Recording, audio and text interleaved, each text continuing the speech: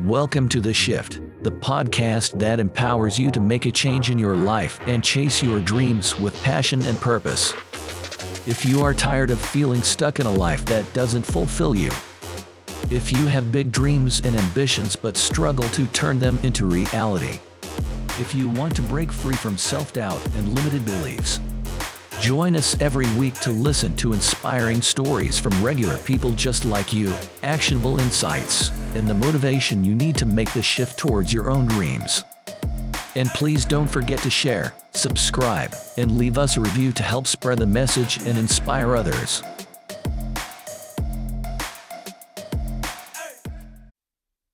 Hey Shifters, welcome back to another episode of our show, The Shift. And today I'm going to be talking to a good friend of mine, Amin Mott. We met in a private real estate group, connected recently, I would say. I found him very methodical and strategic when I talk to him. So I think this conversation is going to be very awesome to hear because of the way he thinks and the way he represents himself. So Amin is a real estate investor. He was born and raised in Birmingham, Alabama, and he's only 30 years old. But before becoming a real estate investor, he also had a W-2 job, and he was able to quit that. So I'm excited to dive into his story about how he transformed his life and what challenges he faced while he was doing that. Welcome to the show, friend. Hey, Eugene, how are you? Thank you for having me. Awesome, man. Well, I am super excited to have you here. I can't wait to dive into your story, man. So why don't we start with telling our listeners and viewers who you are, like where you came from, and how did you actually got to the point where you're at right now? I am the child of immigrants, and I'm sure you know how that is. Maybe you don't, I don't know, but I know a lot of people come here to the country and they feel like they have things to prove, and we definitely got that from my parents. They were living in Riyadh back during the Gulf War, and they sold everything they had at the time in the early 90s, late 80s. I'm not sure exactly what year came over here at first, but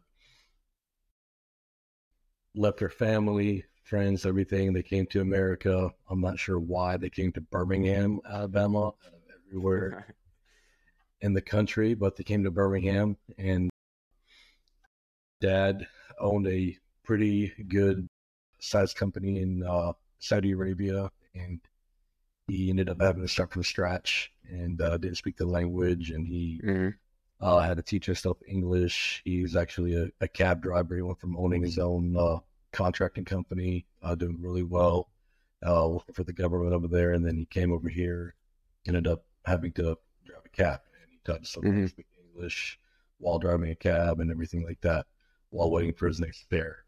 And my mom, stay-at-home mom, really hard job, raising 4 kids at home, while my dad was out trying to make a living for his family.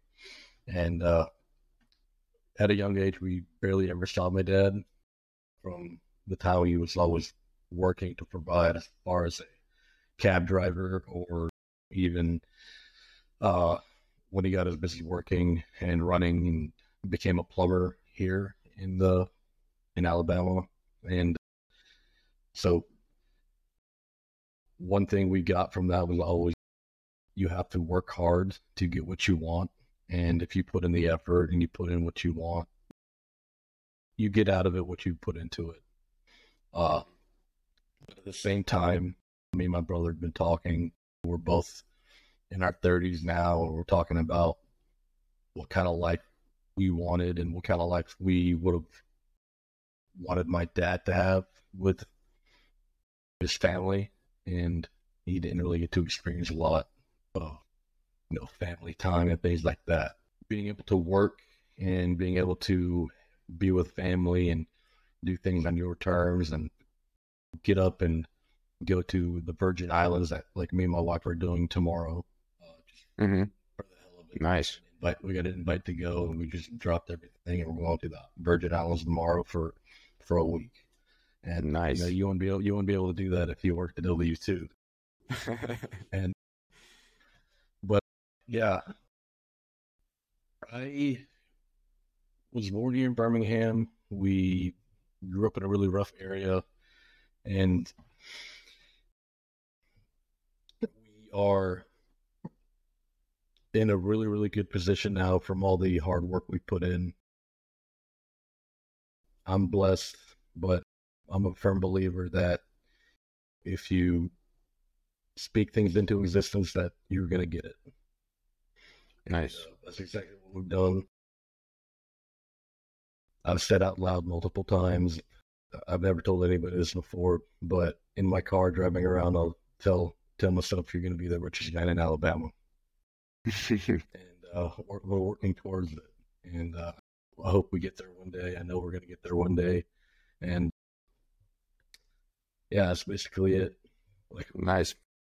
start from the bottom, and I don't know where we're going, but I think we're doing pretty good. Yeah, can't wait to dive into that, man. But I like what you said about like, you know, speaking things into the existence. I think it's very powerful. Yeah. Let's go back a little bit. Tell us, you mentioned you had a W2, right? What did you do when you had W2? Well, I got a job with a industrial tool manufacturer right out of college, and they shipped me out to California. And it was a tool company. We sold electrical tools to professional electricians. And that wasn't technically my job. My job was to sell professional electrical tools to plumbers because that was my background, and they're trying to grow their, I guess, foothold in the mechanical and plumbing world. And Mm-hmm. I did fairly well doing that. I had no idea how I did that.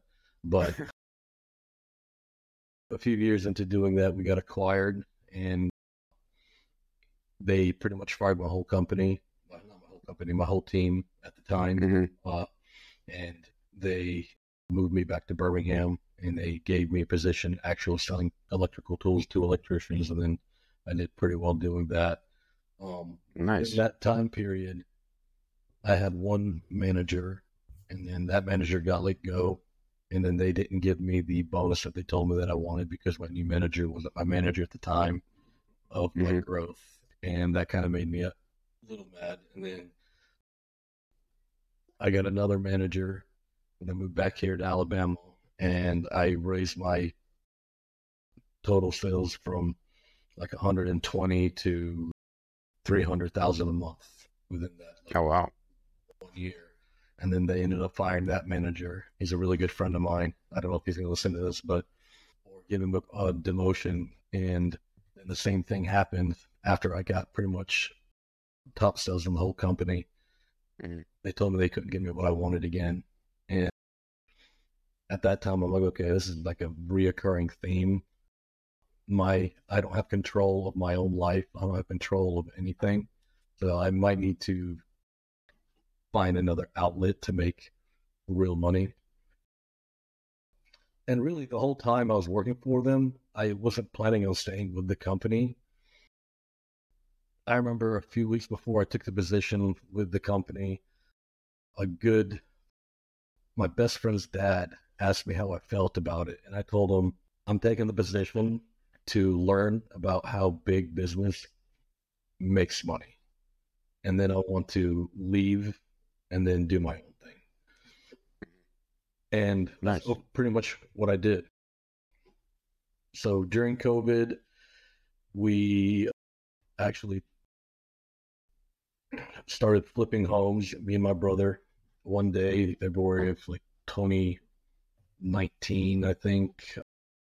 We started looking at auction.com for a home to flip, and we're like, well, if we lose money, we lose money. It'll be as if we took a course on it. Yeah, hold on. So why did you concentrate exactly on the houses and auction.com? Well, my brother was a realtor, and when I moved back to Birmingham, I found out that my dad and my brother had bought a home. and they were going to flip it. Right. Okay. And I was like, okay, that's pretty interesting. And that's right after I bought a house in California, and I convinced the owner of the property that I was renting it from to sell it to me. Right. And I bought it for one price. And then when they sold it, I guess when the company I bought it, I had to move back to Birmingham, and I sold it a substantial more amount. I bought it. Nice. Okay, cool. That's awesome. So you having a sales background, you convinced the owner of the property that you were renting from to sell you the house, right? Yeah. Because we were looking for property in California, and you live in California, you know how competitive it is out there. And Yes, sir.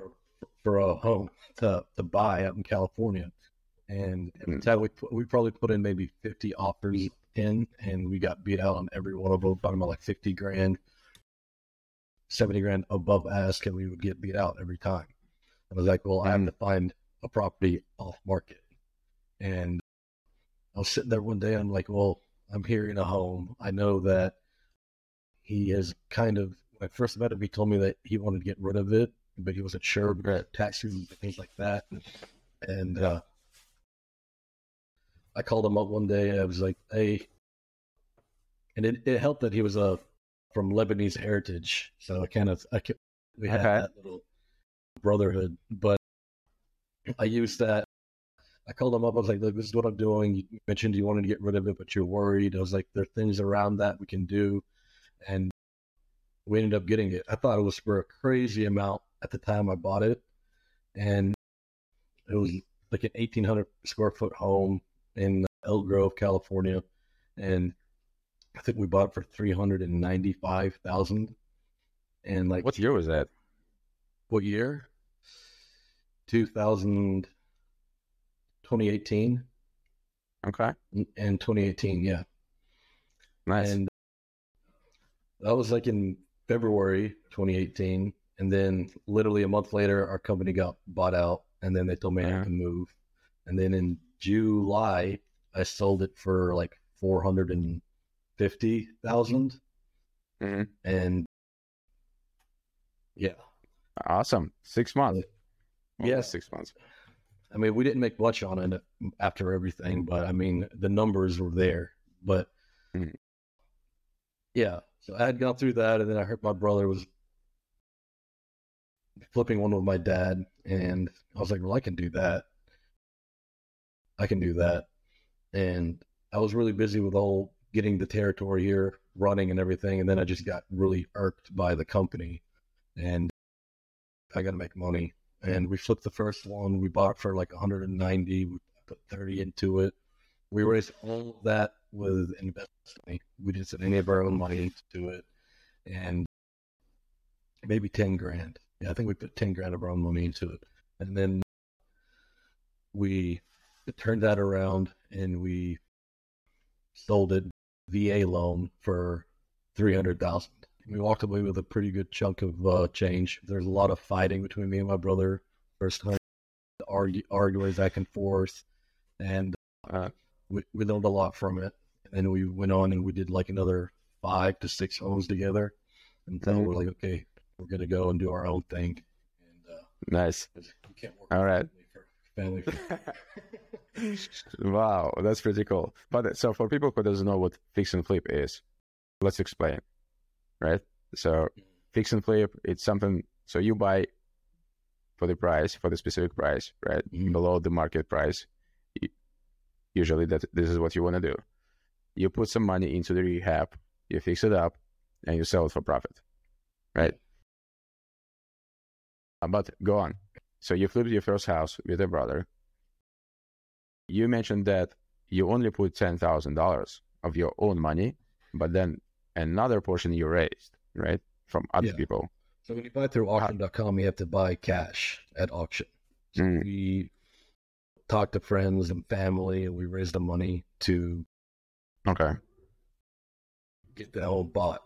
And it was really funny because you have to show proof of funds and everything like that. And we kind of had to go in and we typed up a fake letter and everything. Nice. showing that we had the planes and everything.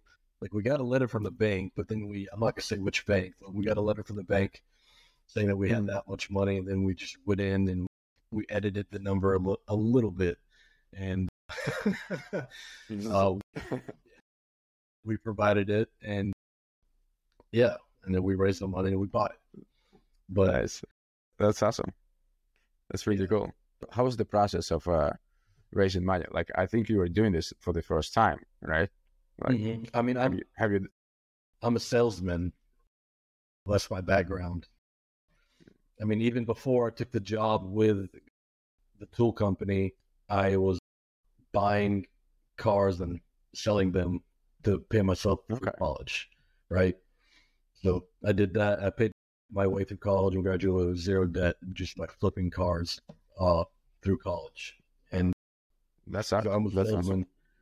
Yeah, and I had a few people I knew I could go to, give them a pitch and everything, and we're giving them a 10% return on whatever they put in. Like if they put in 50 grand, they'd get back 55 at the end of it. And a lot of people were willing to do that especially back in 2018. So that's pretty cool. Nice. Well, I can tell you that I don't know lots of people who actually paid for their own college through flipping cars. That's pretty dope. Yeah, it's a lot. I mean, I started out with a $300 Honda Civic, and bought that one not running. I thought the motor was locked up. Ended up being the starter. Went and got a starter from Amazon for $50, and then turned around and sold it for $1,500, and just kept on flipping it. That's amazing, man. Well, do you understand cars? Like, are you like a mechanic? I know my way around a car. I know what affect what. I mean, I put in multiple transmissions and multiple motors and things like that. I had a real passion for it back then, but when you do things that make money, they turn out to be more of I don't know. I hate doing it now. You hate doing this now? I hate working on cars now. But that's how much we did it. Okay. Is it because you found a new passion, or is it because of the I love cars, but I hate working on them now because went from something I love to do, there's something I was doing to make money, and I just got tired of doing it. I don't work on my old cars anymore, thank God. So it seems like it felt more like work rather than just enjoyment, right? Yeah. You got it. All right, that makes sense. Well, so you made this. So you're working for W2 as a salesman. You're a great salesman, like a top salesman. Year 1, year 2, and you got frustrated because they promised you something and they did not deliver. And it seems like this is the time when you shifted from your mindset shifted. Okay, so I need to do something else. And so I'm curious, like, what was going on through your mind at that time when you're frustrated with your best employer? A lot of it had to do with the fact that when they moved me from California back to Birmingham, my wife was pregnant at that time. Right. And it was kind of like I was in the corner. They're like, okay, you either be fired or move back to Birmingham. And I was like, well, my wife is pregnant. What am I going to do? It was unexpected. Move back to Birmingham, be my family, and go from there. I know the area in Birmingham. I know people in Birmingham. I can do really well in Birmingham. And like I told you, a lot of things happened within the company that I wasn't really a fan of. And my manager, he wasn't really politically correct all the time. And there's a lot of different things. I mean, in Arabs call it like a cocktail thing. It's like call it a cocktail. There's a bunch of things that a cocktail wasn't going to drink. And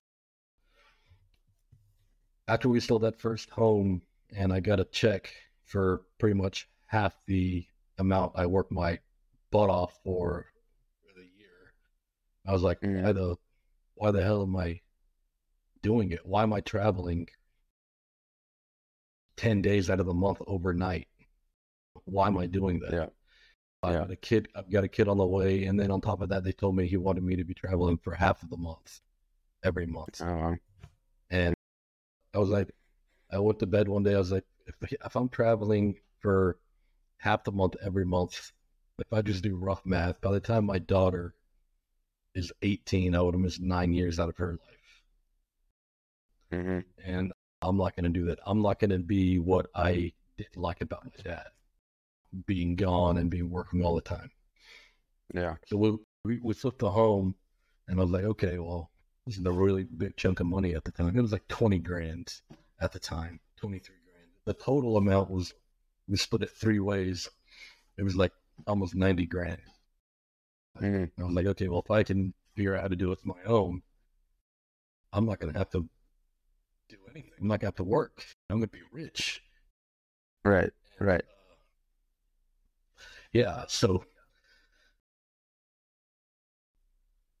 that's what made the transition. That's what made me quit my job.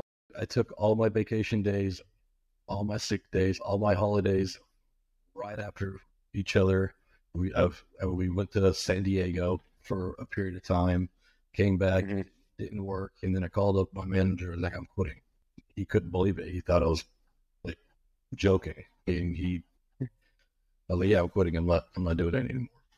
And I quit. I had nothing lined up, and I just bit the bullet and went with it. That takes courage, man. Yeah. That takes courage with a kid on the way, right? And like, there is no safety net that you can rely on, right? And you say like, that's it, I'm done. And I think at that point, you're kind of, when you're feeling at the bottom, I guess your motivation goes like 2 or 3 times as high to make something happen, right? Yeah, I mean, if you think about it, like, you got people working for huge corporations. These are huge corporations, and they are literally killing themselves to make a paycheck, right? If you were to take that energy, that drive, and apply it to your own life, what can you do for you?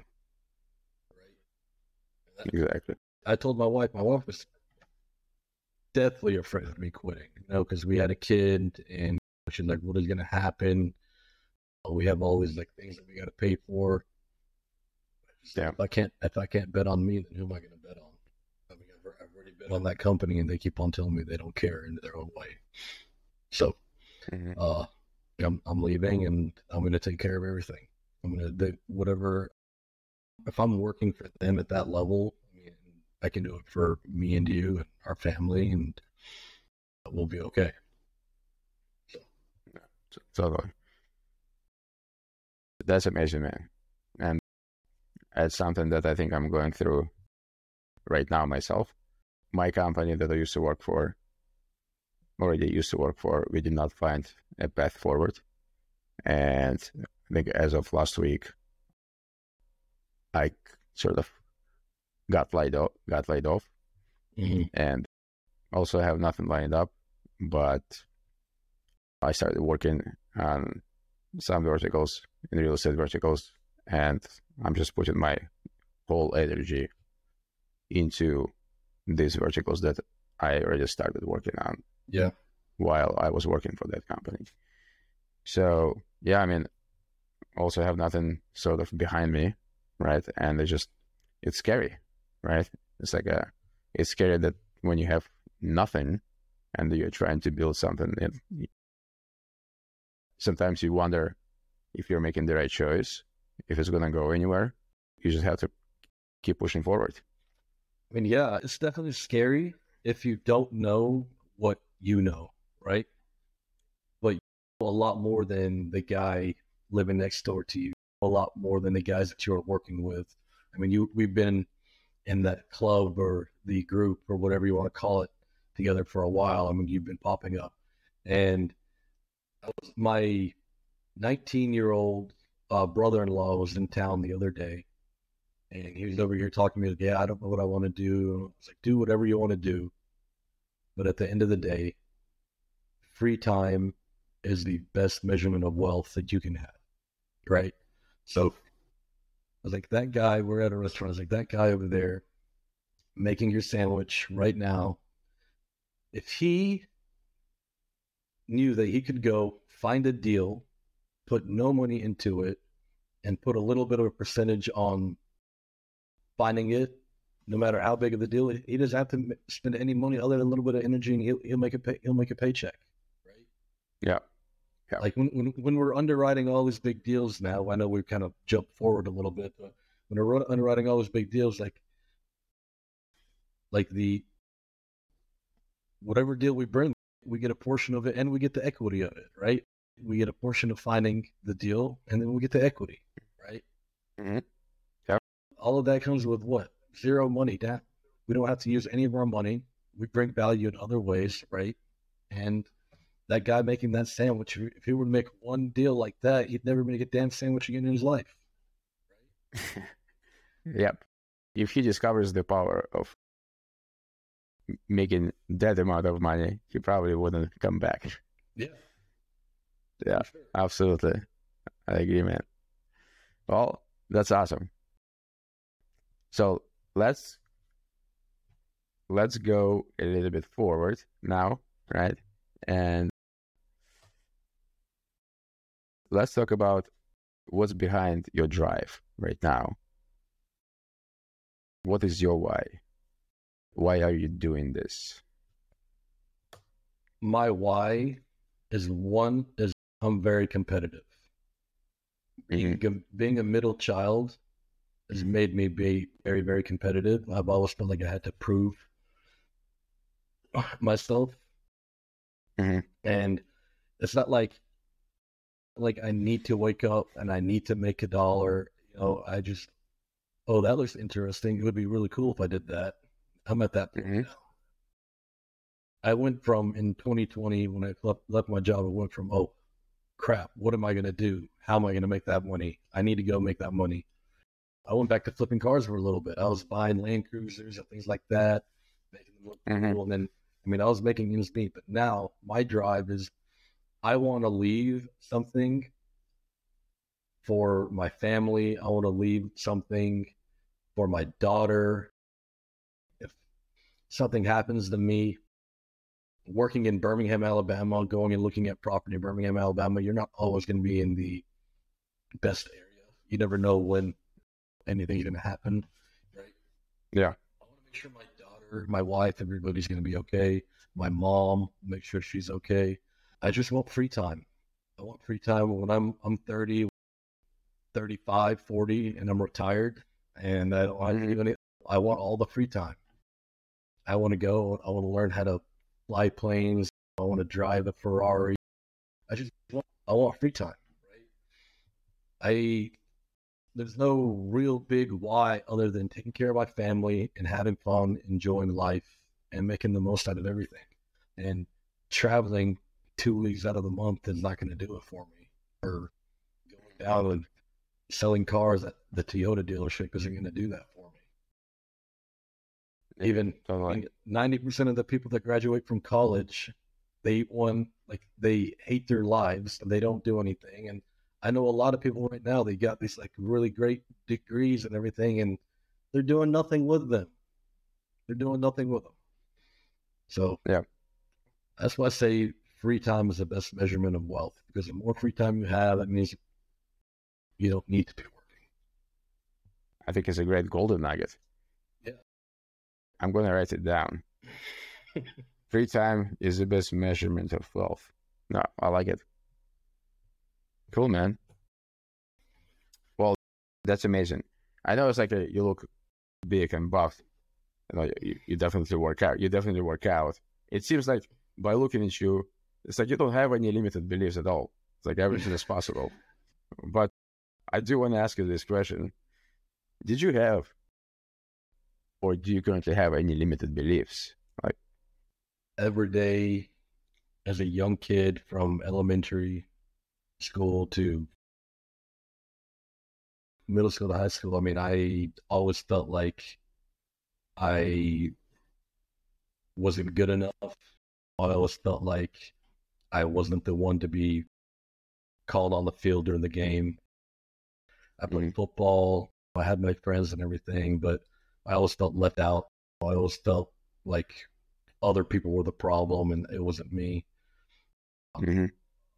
Or maybe the other way around. Maybe I always felt like I wasn't the problem or I was the problem and people didn't think too highly of me and things like that. And then I put a lot of pressure on myself. It would be toward like every time anything came out of my mouth, if I was having a regular conversation with anybody, I would sit back and be like, wow, that probably sounded really dumb. They're probably judging me for that. I had a lot of anxiety. I always put limitations on myself. I didn't like to push. But recently, very recently, probably like back when I moved back here, I got healthy. I started my family. We had a daughter. And things just started to turn up. And that all came when I started to tell myself, F the bullshit. Don't be, I mean, I'm sorry, I don't know if I'm on the cuss on here, you can bleep it out. Like, don't be a bitch. Go ahead, man. No, like don't be a bitch.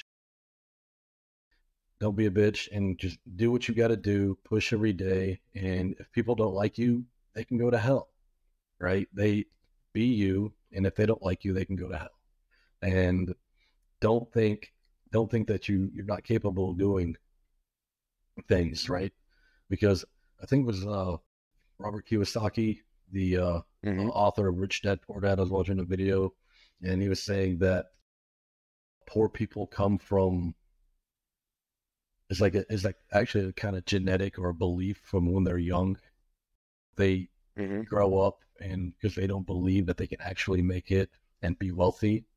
But then, like, if a wealthy kid is born, like, they're more likely to be wealthy. It's not just because they have the support of that is because they're born in that environment and they know that if they do what they have to do, they can actually be wealthy. But the poor guy, he doesn't believe that he can actually make it out of this because he's living in that environment, right? No. If you just tell yourself, this is bullshit, I'm going to do what I have to do and I'm going to make it, you're going to make it. I mean, my family, I remember one day we were looking for, I think it was like $5,000 and my dad had saved up in the closet or whatever. And we thought it was gone. And like my mom and dad thought their lives were just completely like imploded, done over $5,000. We didn't come from great beginnings or anything like that. We literally moved here. We moved into the house in the ghetto. I mean, literally, we would play with rats pretty much. The living room had a big hole in it. We would see rats running around in the crawl space, throw food at them. We would sit on the floor and eat off of newspaper, right? We had no table. I remember getting up after dinner and just having the ink for the newspaper on my leg, pretending it was a tattoo. Whatever. But yeah, I mean, you've got to believe. And if you don't believe, then you're never going to make it. And like, I think a lot of the people that I used to talk to or hang out with and everything, we don't hang out anymore. We don't talk anymore really because like, I don't know if they think I'm full of shit or if they're just tired of hearing me talk or me. I don't think I preach to them or anything because if you're in my circles because I've handpicked you to be there. And I'm very, very picky about who I bring in. I think it's very powerful and transformational in a way because I'm noticing myself that like I'm changing, right? And when I'm changing, people around me are changing because I want to be around people who I want to be, right? I want to be around people who believed in themselves, right, to be where they are right now. So that belief is very transformational. Like if you're around those people, their belief becomes your belief. You can borrow that belief, right? And you can see that everything's possible. Those people are just humans like us, like you, like me. And if they can make it, I think anyone can make it. But I think those things that you were describing, I think it's very transformational. Like you going from point A to point B, changing things around. And some people may not like it. Some people will be complaining to you about like, hey, man, I think you're changed, right? And it's like, yeah, I mean, I'm changing. Like, I don't want to be the guy who I was. Like, I want to be that guy who actually has everything that I want, right? So why can't I? And you just go for it.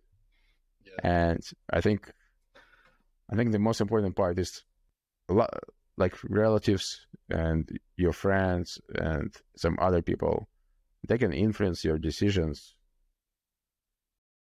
when you want to do something, like when you want to go after your dreams. And some people are being really paused or stumbled by it, right? Like, oh, okay, like I trust that person, right? Because he's telling me I'm changing. So I don't know, it's like a good thing or a bad thing, right? But maybe he knows me better than I do. Okay, I think I'm going to stop. I think this is where lots of people kind of get stuck in their life, right? Yeah. Don't push forward. I want to go back to when you were talking about friends and everything, and it hit me what you told me. What is your why? Like, I remember being a little kid driving around town and just looking out the window and just seeing these people on the side of the street that had no money, were poor, and I even at a young age as a little kid, I'd ask myself, how many bad decisions would it have to take for me to end up like that guy? Or what would I have to do to be that guy right there? Right.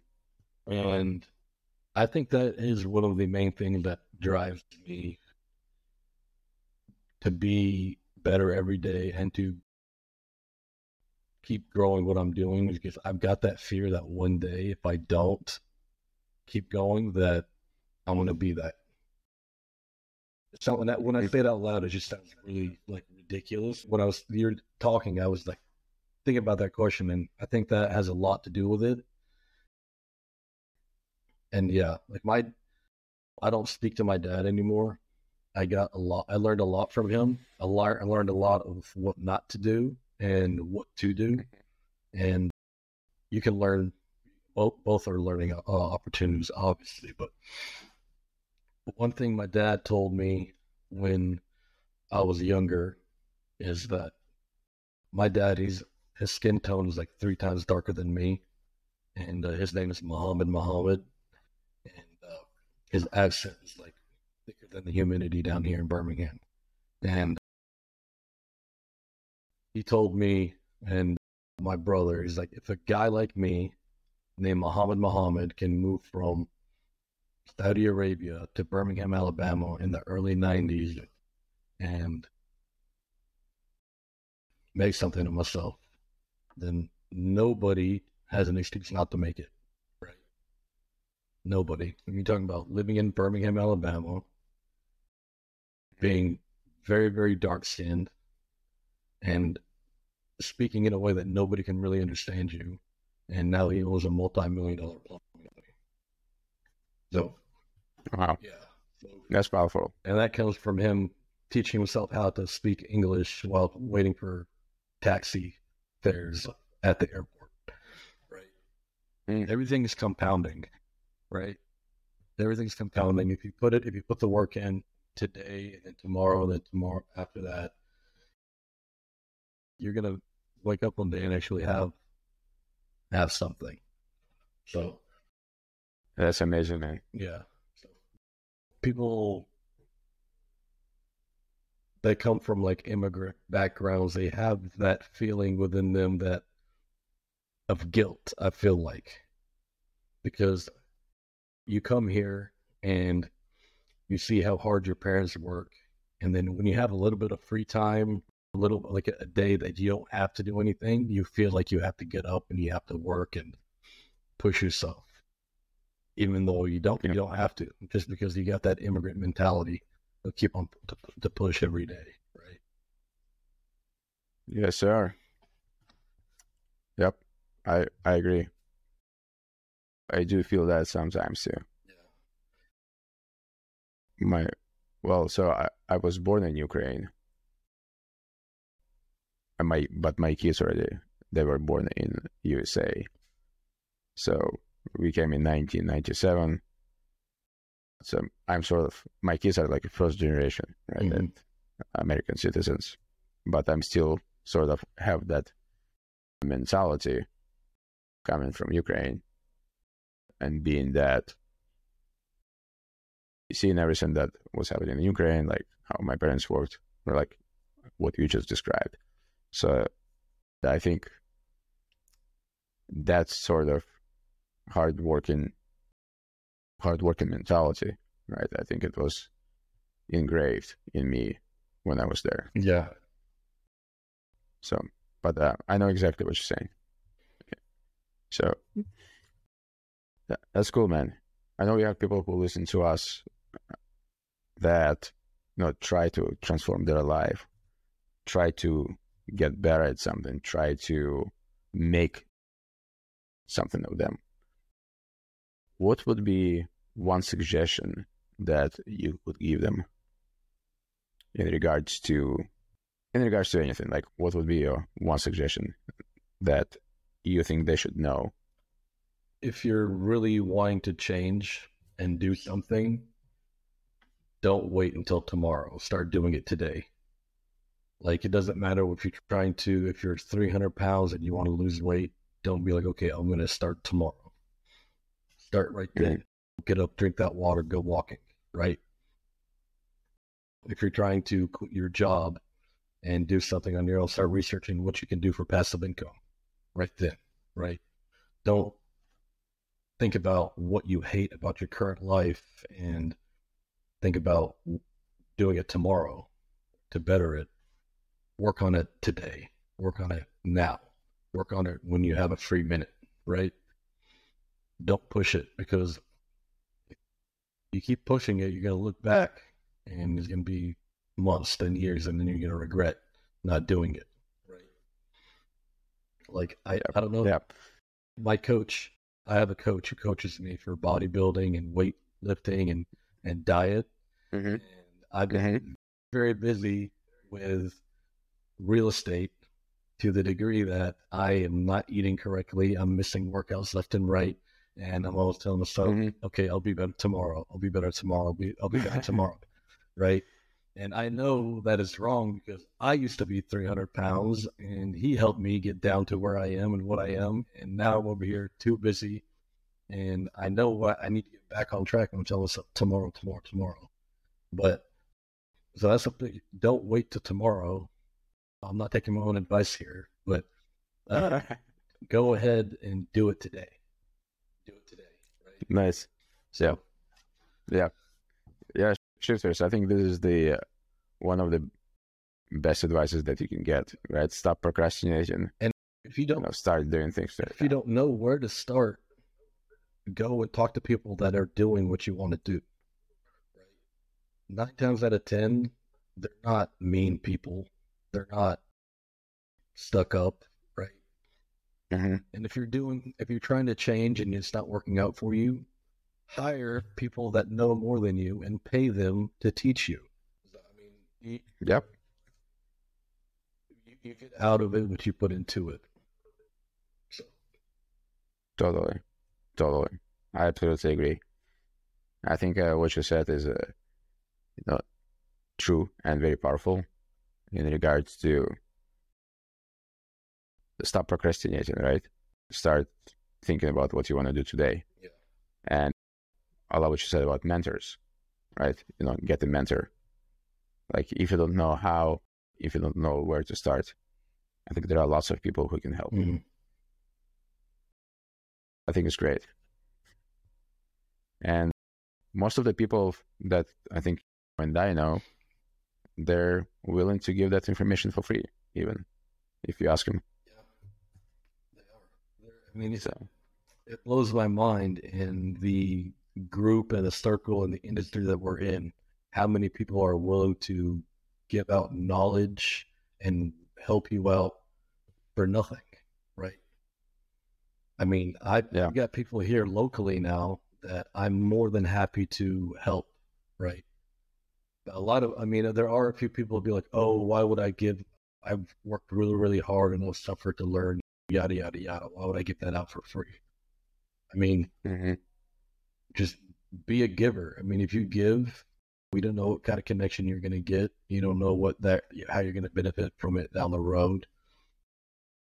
There's more than enough money to go around for everybody. And at the end of the day, when you die, dies at the end of the day, the amount of money that you're going to make has already been written. You're going to make that money. It's not going to change. We believe that God has already written how much you're going to screw up, how much you're going to make, how much you're going to live. Everything's already written. Right? Don't take things so seriously. Enjoy life. Take care of yourself. I'm not saying that to be like, okay, yeah, just wake up and lay in bed and do nothing all day. Put in your dues, and things are going to take care of themselves. That's exactly right. You gotta start. You gotta start doing something, and like you said recently, it's gonna compound, right? It's gonna compound in a better outcome that you can actually imagine. You may not see the results maybe right away, right? If you're putting your work in like 10 days, 20 days, and you're not seeing results, it doesn't mean that the results are not coming. I think you just have to push through this mentally, through this wall that you're imagining that, hey, I'm doing something, but I cannot get it. So you're probably building a mental wall, right? Like something is happening, but I think you just have to push through it, right? Yeah. Push, and drive. When you get through it, it'll all be worth it. It really will. It really will. I mean, and the biggest things that you can do in life are going to be the scariest things that you can do in life. Like they're going to make you sit back and wonder if you want to go through with it, wonder if you're making the right choice, if it is an opportunity, if you're going to royally screw up the rest of your life by making that one decision. Every investment is a risk. Every choice has repercussion. But ultimately, if you just stay there stagnant, doing nothing, then you're never going to move. You're never going to learn. You're never going to do anything. And I mean, the way I got into multifamily is by taking a big risk at the time, which was it was like a little over a year ago, and it feels like a lifetime ago. I told myself, I want to buy an apartment building. I started talking about it, and I got an apartment building off market. And at that time, it was more money than I've ever even thought about spending at the time. And I kept on going back and forth. And literally, like 2 days before closing, I was telling my wife, I was like, I think we're going to pull out. I don't want to do it. I was afraid. I was afraid. Talking about my life and my income is based on all these other different people paying me. Like I didn't feel good about it. I was like, what if they don't pay me? What if I end up having the default on my loan? What if all these what ifs and all the negatives and everything? But I ended up going back to myself and say, don't be a bitch and go do it. And We bought the building way under market value, and we actually just sold it for more money than I ever thought I would ever get in a check at one time, like 2 weeks ago. Mm-hmm. And Congratulations. I appreciate all that happens because I told myself, don't be a bitch and go through with it, right? We bought that building for $265,000. And now, after selling it, we're looking for a property for $2 million. And $2 million. Wow. That's awesome. as listening to the podcast, I need to buy a building for $2 million. And we're running out of time. 10:31 is not. How much time do you have? We got about, I think about 32 more days to ID the property. Okay. Yeah. So All right. take 7 days of that because I'll be in the Virgin Islands next week and I'm not going to be working. So. Are you going to Jimmy's Yeah. place? Sounds really nice. Are you guys investing into his deal? No, he just told me to come. Ah, cool. That's awesome. No, me and Jimmy were working on another deal here in Birmingham together. Okay. Oh yeah. Okay, gotcha. The warehouse. Yeah, Right. so I found a 36,000 square foot warehouse here in downtown Birmingham that we're going to be converting into a climate controlled self storage. So That's awesome. it'll be all in for about Nice. 1.4 million. Nice. It sounds like you already started raising money for it. We have multiple people interested in bringing all the money already. Hopefully, we can actually get that in our account. We're not all talking. But, yeah, I've got a local investor here that I think really highly of here in Birmingham that I talked to. He told me he'd be willing to bring the money for it and partner up on it. But That's awesome, man. That's amazing. Congratulations. That's huge. And so my next question for you was like, hey, what are you currently working on? But we already sort of passed that. And what I would like to ask you is, what's next for you? What is your biggest goal? Like, where do you wanna? what's next for me? Like, yeah. Well, What's next for you, and what is your biggest goal? Well, what's next for me kind of goes hand in hand with what I'm already working on because I'm trying to do a big deal that I've never done before. So I've done my own personal portfolio type multifamily, and I've got a team that I'm working with now. They're great people. I'm working with Jimmy, and me and my team, we're looking at a bunch of property all across the country right now. And we sent out 3 LOIs, which means letter of intent to purchase a property on 30 different properties. One here in Birmingham, one in Nashville, and one in Houston. And we're waiting to hear back on that. I'm like a little kid waiting to hear back on what they tell me. I really, That's amazing. really want the one in Birmingham because one is my market. And I know the area really well and the neighborhood that it's actually in. I grew up in that area. And I want to own an apartment complex on the streets of the apartment complex that we were evicted out of. So I want to go full circle, and that's what my next thing is. I want to own that apartment building. Things will happen for you, man. Things will happen. Yeah, and like you said before, you gotta speak this into the existence, right? I'm gonna tell you right now how important it is to speak things into existence. Because people are like, "Oh, you always get what you want. You always get what you want." Yeah, it was when I work for them, and 2, I talk about it all the time and I make it happen. Right? Yeah. So my wife is half Palestinian and she's half Mexican, and before 2 years before I met her, I told my mom I'm going to marry a half Arab, half Mexican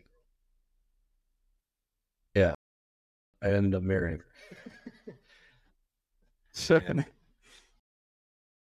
That's pretty cool. Yeah, It's like you're like a fortune teller. kind of. I don't know. Who knows? But Who knows? just if you want something, talk about it. Talk to people about it.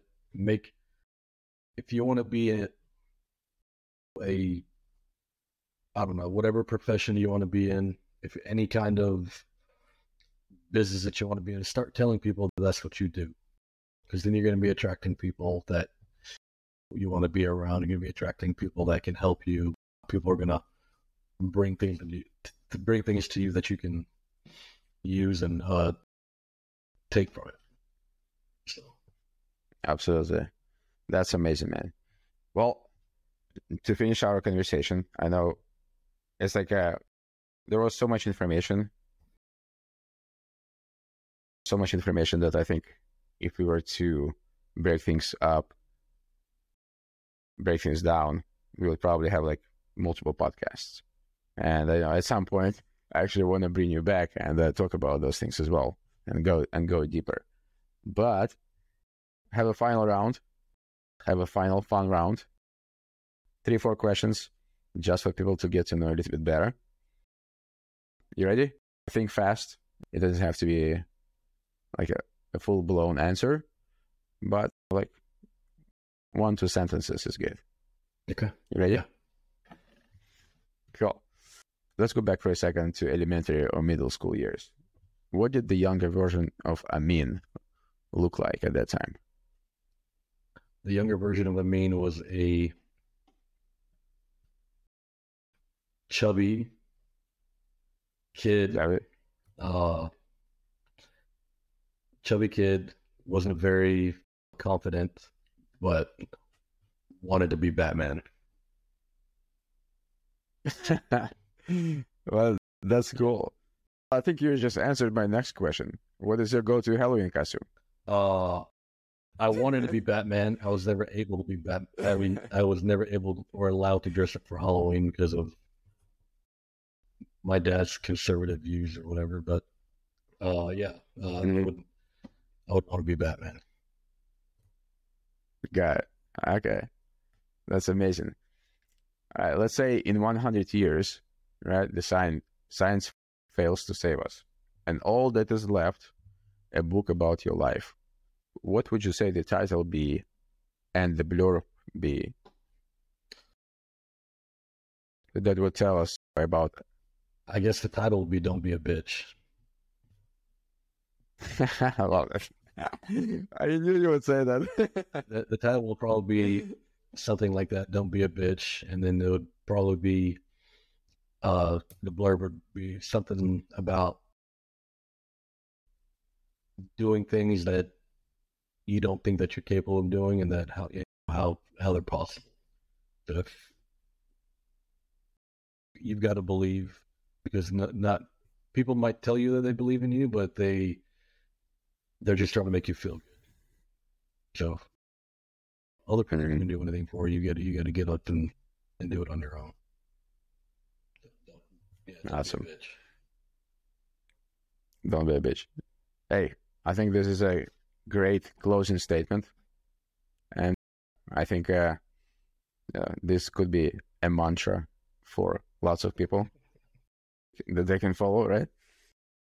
But I think that's great. We can probably close up on that. I think this is a great final closing statement. All right, love it. Thanks, man. I appreciate it. I know we'll meet at some point. Like, I really want to go to that side of the US, visit a few places, including Birmingham, and maybe we'll meet very soon. Yeah, for sure. Let me know and we'll get it done. Awesome, man. Well, thank you for coming in to our show. And for people who want to connect with you, where they can find you? They can find me on Instagram, AminMod_, or just AminMod, Facebook. So awesome. We'll put that in the show notes, so if people want to connect with you and talk to you, they will be able to. But I appreciate you, brother. Thank you for coming in. It was absolutely a pleasure talking to you today. Thank you, Eugene. You take care, man. Have a good day. We hope that today's episode has inspired you to take action towards building the life you've always wanted. Don't forget to leave us a review, share, and subscribe to our podcast for more empowering stories, actionable insights, and motivation to help you make the shift towards your own dreams. Thanks again for listening to The Shift.